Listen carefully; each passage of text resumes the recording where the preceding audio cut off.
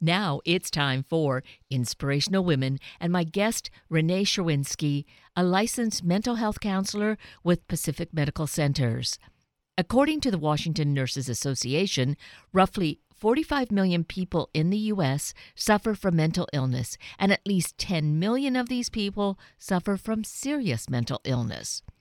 With the importance of these stats in mind, PacMed is launching a campaign that highlights the importance of identifying and treating mental health issues. And remembering the comments of Kevin Hines on the need to have good mental health care, we're now going to get some insights about what is happening right here in our community. Renee Sherwinski, good morning. Thank you so greatly for being with us this morning. Thank you very much for inviting me. I am really grateful to have you with us and here to shed some really critical light and information about this whole major issue we have in our society that focuses around mental illness, which really, I would dare say, is at a critical level right now. And sometimes it feels like we're still ignoring it when it is this huge. Well, I think that when we ignore it, it's more about that people don't know the right questions to ask, or they're afraid to ask the questions, and then what to do after that point. So one of the most urgent things is asking the question, do you feel like killing yourself or committing suicide, and being specific with it. And so that then is very direct. So a direct approach is obviously very important here. Absolutely. Because if we ask if they're just afraid of hurting themselves, kids have a way of not being truthful. And this is it. With kids, this suicide and suicide attempts have really skyrocketed. The numbers are astronomical. And starting at this young age, it's getting younger and younger. So I feel it's important for us to really be aware of this happening and what we look for and how we're going to help our kids. Absolutely. And the things to look for are things that we would normally see sometimes in teens and we kind of brush off, but we have to pay attention to our teens and what's normal for them. So it starts with It starts with kind of withdrawing maybe from friends or unusual behaviors in such like if they're always going out and no longer interested in going out and doing things. So withdrawal from like a social circle, whether it's sports or clubs at school or even just friends.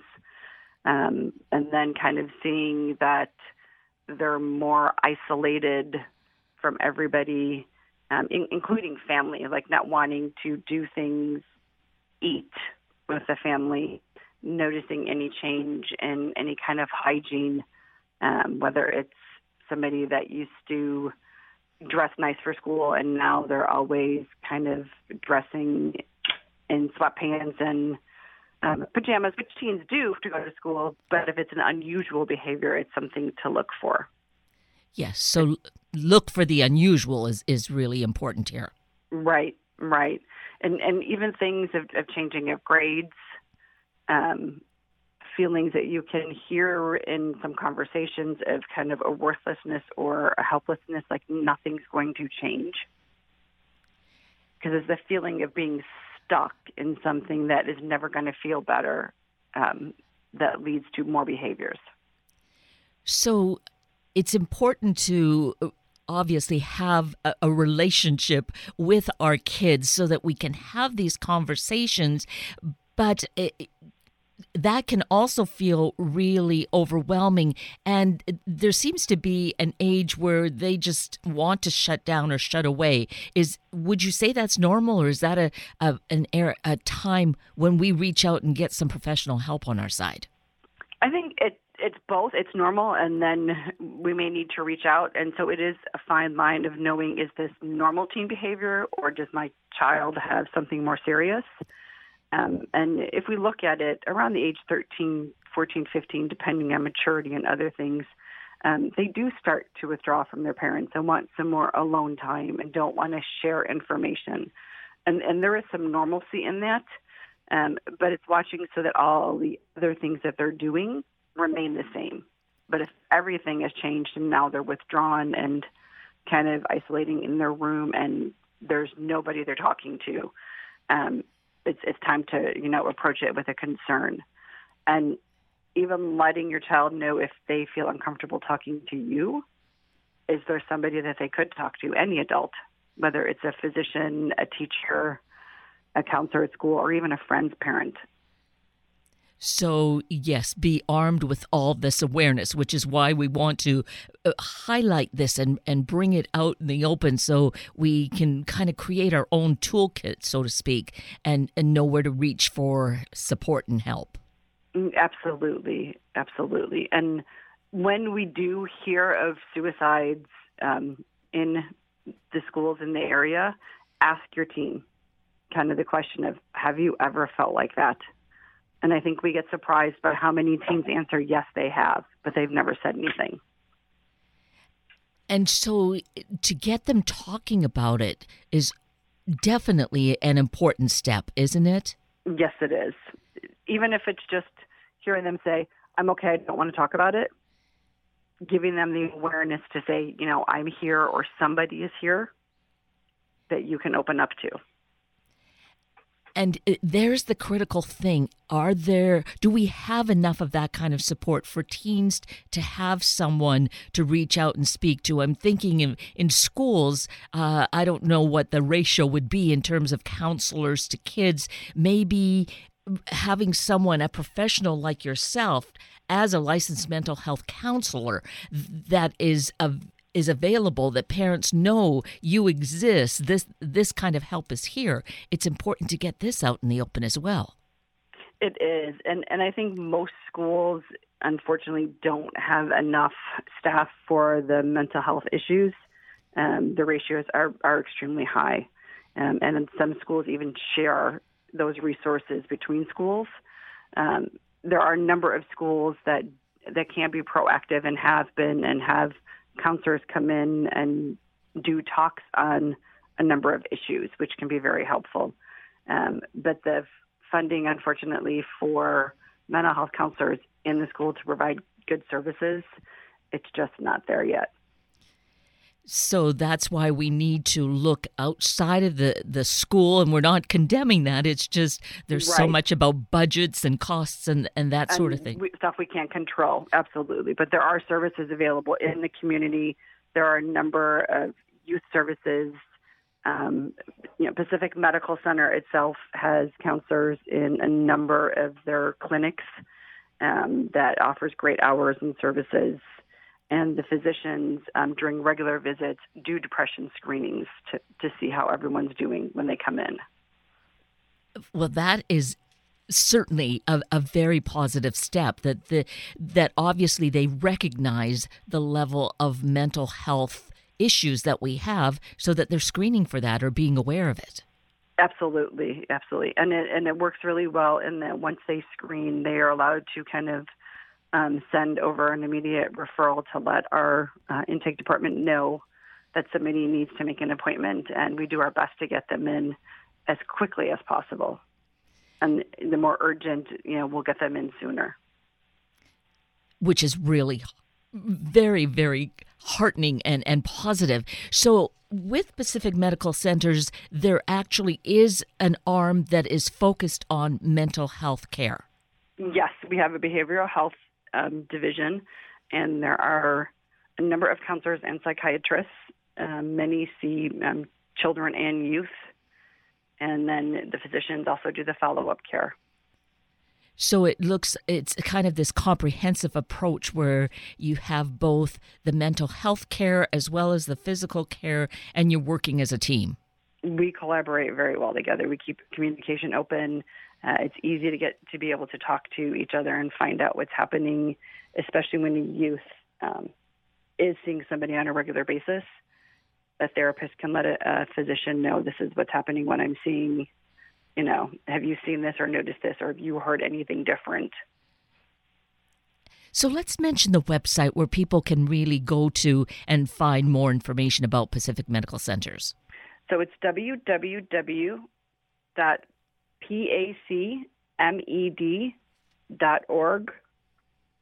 And if you go ahead and go in there and you can see the big website, you can click on providers and departments and information, and then behavioral health will come up, and you can look at the providers. A number of us have videos up there. There's information about each provider, where they're located, and their specialties.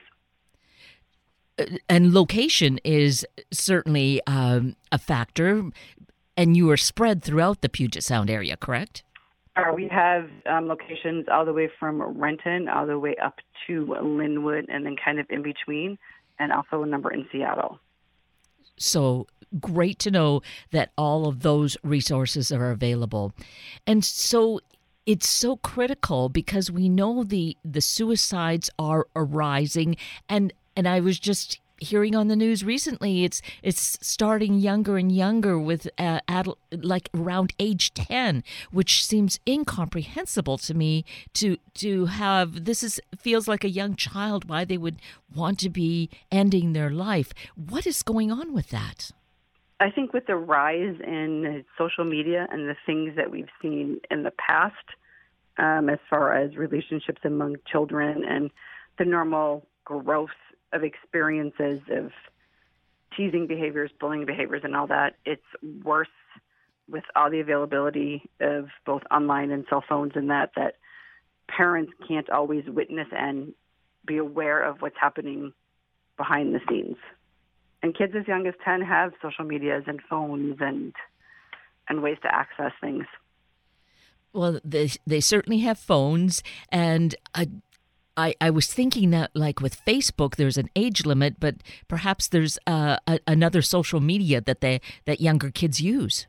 There are different social medias for the younger kids that have different privacy things in there, but like everything that kind of comes up, I believe a parent needs to kind of just really verify with their child what they're looking at, what's on their phone, if they are on one of these other social media accounts. I advocate for having a password for their child and knowing it so they can check the information, especially at a very young age. Right. So we have to realize we're the parent, and we have this control that the kid might be pushing back and say that they don't want you to be doing this, but you're the one in charge. We have to take charge, right? Absolutely, absolutely. And it is one of those things to remind them it's better for them to be angry at you and to be here and present than for you not to know and something happen and then you're devastated by something that we had no information about. So in your practice, Renee, with you do see a lot of youth, do you? I do see a lot of youth. And have you seen that there is this kind of increase in depression and having a feeling that life just isn't worth living? I have seen an increase over the last few years, and I think the pressures of society, the changes that kind of come really quickly, the information overload, and even the personal and societal pressures of knowing what you need to do, how well you need to do it, and have this plan. When they then struggle with something, they don't know how to kind of recover from it, and it becomes astronomical to them versus they had a bad, semester. So those kinds of pressures, do they give an indication as to how they would want their parents and teachers to relate with them and deal with them? I think the best thing to do is, to realize, and I'm going to put some responsibility with parents in a sense, because teachers have so many students, they can watch and see things, but it's a parent kind of asking the questions at home. How is school? Are you having difficulty? Is anything kind of happening? Even the questions, which sound silly when, and teens give me kind of a rolling of the eyes of, what's the drama at school? What's kind of happening? I'm like, what drama? I'm like, there's always drama. It's kids, teenagers. Yes, things haven't changed that much from when we were teens, right? Yes. Right. And giving them the chance of, well, is there anybody, talking about anybody. Have you heard anything? Is there anybody you're concerned about? And even when their friends come over, knowing who their friends are, so that a friend, if they have a concern about another friend, they can call the adult in the house and be like, this is what's happening. And sometimes it does happen that families can do that. They can deal with the friends, and the other family can deal with your kids. Sure. There's just kind of more of a freedom of saying things where we feel with our own parent there might be too much judgment or we're going to disappoint them, that kind of thing. Absolutely. They feel just, well, this person's easier to talk to. And it's more about, I'm not worried about necessarily disappointing them, what comes after. It's a relationship and it feels good and they're going to talk to me, but I don't have to go to bed at night knowing my mom's in the next room and she's upset by something that I've done or thought or felt. Right. And I hear a lot, they don't want to upset their parents. Mm-hmm. Yes, so then all of a sudden they're becoming the parent. I don't want to upset my parent about this. Absolutely, yeah. And it's just the realization of everybody's going to be upset about feelings. They're there. They're normal. It doesn't mean we don't talk about them. Exactly. And I think then parents, families can then be a collaborative team and encourage that other family member. I'm listening to you. I think your parents would really welcome doing that too. Just give it a try. Absolutely. Just reminding them, your mom, dad, they may be upset about what you're saying, but you have to kind of give them the chance to talk about it and react, because we don't know how someone is going to react. Even if we try and make the predictability based on past behaviors, people are surprising. So the thing is just really, even if it feels one-sided, engage in asking questions, just keeping it very, that emotional level, keeping it really moderate so that door is, the teen knows or the child knows the door is always open to approach mom or dad. Absolutely. It's always open. You can talk to me, tell me anything. And it reminds them that when I say tell me anything, it doesn't mean that I'm not going to be upset or disappointed. It means we deal with it as a family together. And we make sure that you're okay. And even that phrase sounds really empowering, to say, whatever's going on, we're going to deal with this as a family together. Absolutely. And it lets them know they're not alone. Right. Because suicide becomes that active, it's your own thing and you do it. And people call it selfish. And then that's not selfish. It's protecting in their mind everybody else from something that they're going through. And the bullying has been going on for so long, it seems, and it's not seeming to really get any reins on it to pull it in and eradicate it. How can we get more work done in this area? So I think that starts at a younger age with the realization of words, name-calling, and any behavior of what we used to call picking on somebody as normal is not okay, and that emotions, they're unpleasant and they can be painful, and to treat everybody kind of how you would want to be treated. Yes, so definitely this is behavior that starts at home at that young age, and how we treat our kids and how they're going to pick up on that. Absolutely. It's realizing that even as adults, we have a responsibility when we're joking and even teasing our own children, how it affects them, and listening to their response to it. They feel hurt because we may think that something is no big deal, but if they say they're hurt, it's paying attention to that and owning up to the apology. I didn't mean to do that to hurt your feelings. That's not okay. And asking, does that happen anywhere else? Do you see it? Do you know why we don't treat people like that and respect each other? Yes. The teasing, we seem to think, or there are people who think teasing seems to be just it's okay, it's just all in fun, but there's always some undercurrent that has the potential, or even beyond potential, of causing injury, a psychological injury. Absolutely. We don't have an awareness, I would say even as a mental health professional at times, of teasing that can seem harmless to one person harms another person. It's because it's their feelings and how they catch that and how it affects them, not the person that's doing it. So it does become the thing of we have to be aware of our behaviors, the things we say and joke about, watching others' reactions in a sense of, are they finding it funny, where people are like, well, they're laughing with me, or are they laughing at me? And as soon as someone says that hurt or they don't like it, to not do it again. Yes. And that's a hard thing to do. It is a hard thing. And that's where, maybe when kids are still really young, do some kind of perhaps role playing about their being able to say these kinds of things in a strong way, without feelings of aggression.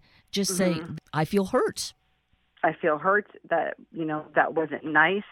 And most of the time we want to tell our kids, you shouldn't feel a certain way.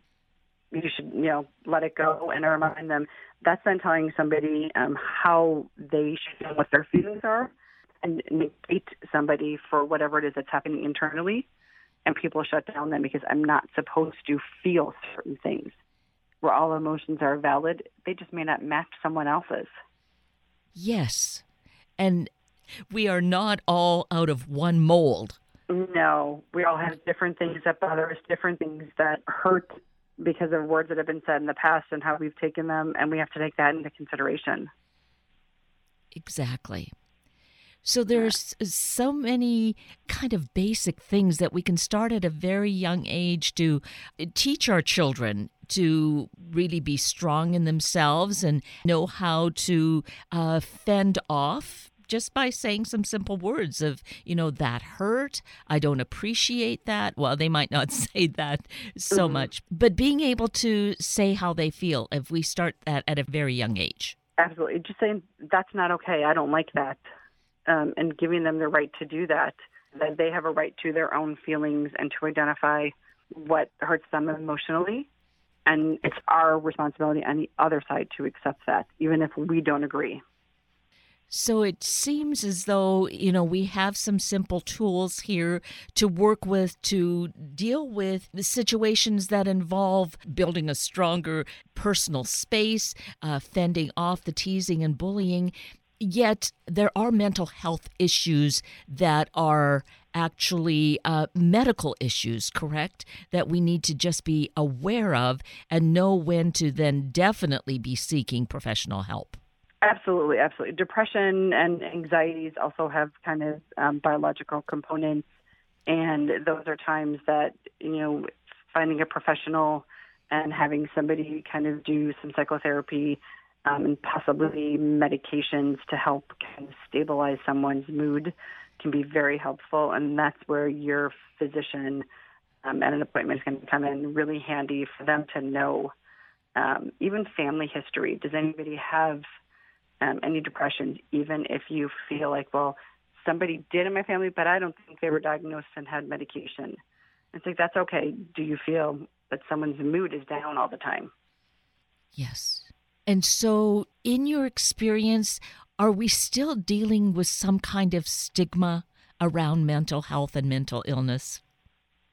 Absolutely.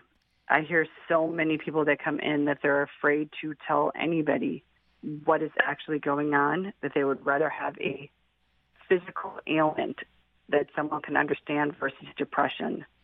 Because we can have 10 people in the room and all 10 of them will describe their depression differently and not see how the other person's is a depression because it manifests in a different way.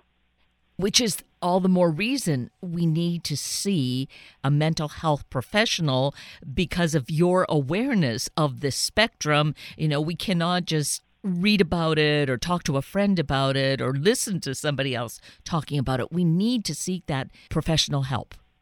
Absolutely. Friends and lifestyle changes and eating right and exercising, those are all helpful things to do. And they're coping skills and mechanisms that we tell everybody, absolutely keep doing those. But have somebody that you can talk to that can give you kind of that unbiased, non-judgmental ear that sits there and is for you. And they are helping you through whatever is happening and giving you different tools.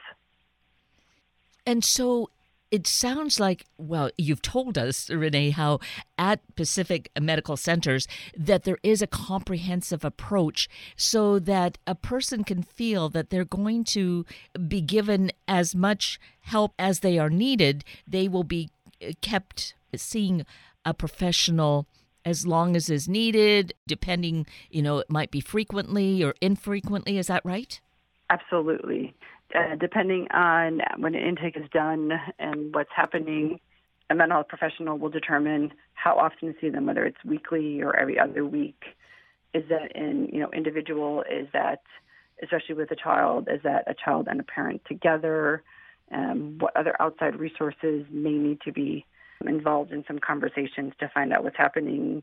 And that can be, sometimes even talking to a school counselor or somebody there, a coach on a team, who may have information if the team is willing to, sign releases, because everything has to be, released from the team also, saying you can talk to other people. And then internally, we kind of collaborate with each other of what's happening whenever the child comes in. And so because we are having such an increase in suicides and suicide attempts with youth, it's important to get this started at this young age. But there's also, which might not lead to suicide, but depressions and mental health disorders. Really getting a sense of it early on is really going to help a person live a better, a more vibrant life. Absolutely. They see the differences after they feel better and not realizing, wow, I didn't realize how sad I was or how, I was missing out on so much. I thought everything, that's just the way it was kind of a gray fog. And now there's all these other things out there that I can do and be involved in, and makes a huge difference. So critically important to save lives literally, but even figuratively, just to live life so much better and feeling greater. So let's mention the website again to get more information. It is www.pacmed.org, and you can then click on the behavioral health link, and it'll give you the providers and information about each provider. Well, Renee Sherwinski, I just so appreciate your insights. It's been most valuable. I trust all our listeners feel that too, because with the statistics being what they are, we know someone, even if it's not right in our family, we know someone, and certainly we can reach out and help. Absolutely, and that's the most important thing. Reach out, ask the questions, and then get some help. Excellent. Well, thank you so much for being with us this morning. Thank you for this important work that you are doing. Thank you very much. And with that, we're at the end of a very full hour of Inspirational Women with Renee Sherwinski and Sunday Morning Magazine with Kevin Hines. I'm Kate Daniels, your host, and I greatly appreciate your sharing this hour with me and these special guests. For details you might have missed or information you'd like to know, please just send me an email, kated@warm1069.com, and I will get right back to you. Also, if you'd like to listen again or share these important stories with your family and friends, find the podcast on our Warm 1069 webpage. Click on the On Air tab, then Sunday Mornings, and there look for the show and guest names. I now wish you and your family a day of having an open and honest conversation about things that are going on in our life. Have a week of the same, and then please plan to join me again next weekend for another hour of Sunday Morning Magazine and Inspirational Women on Warm 1069. Have a great morning.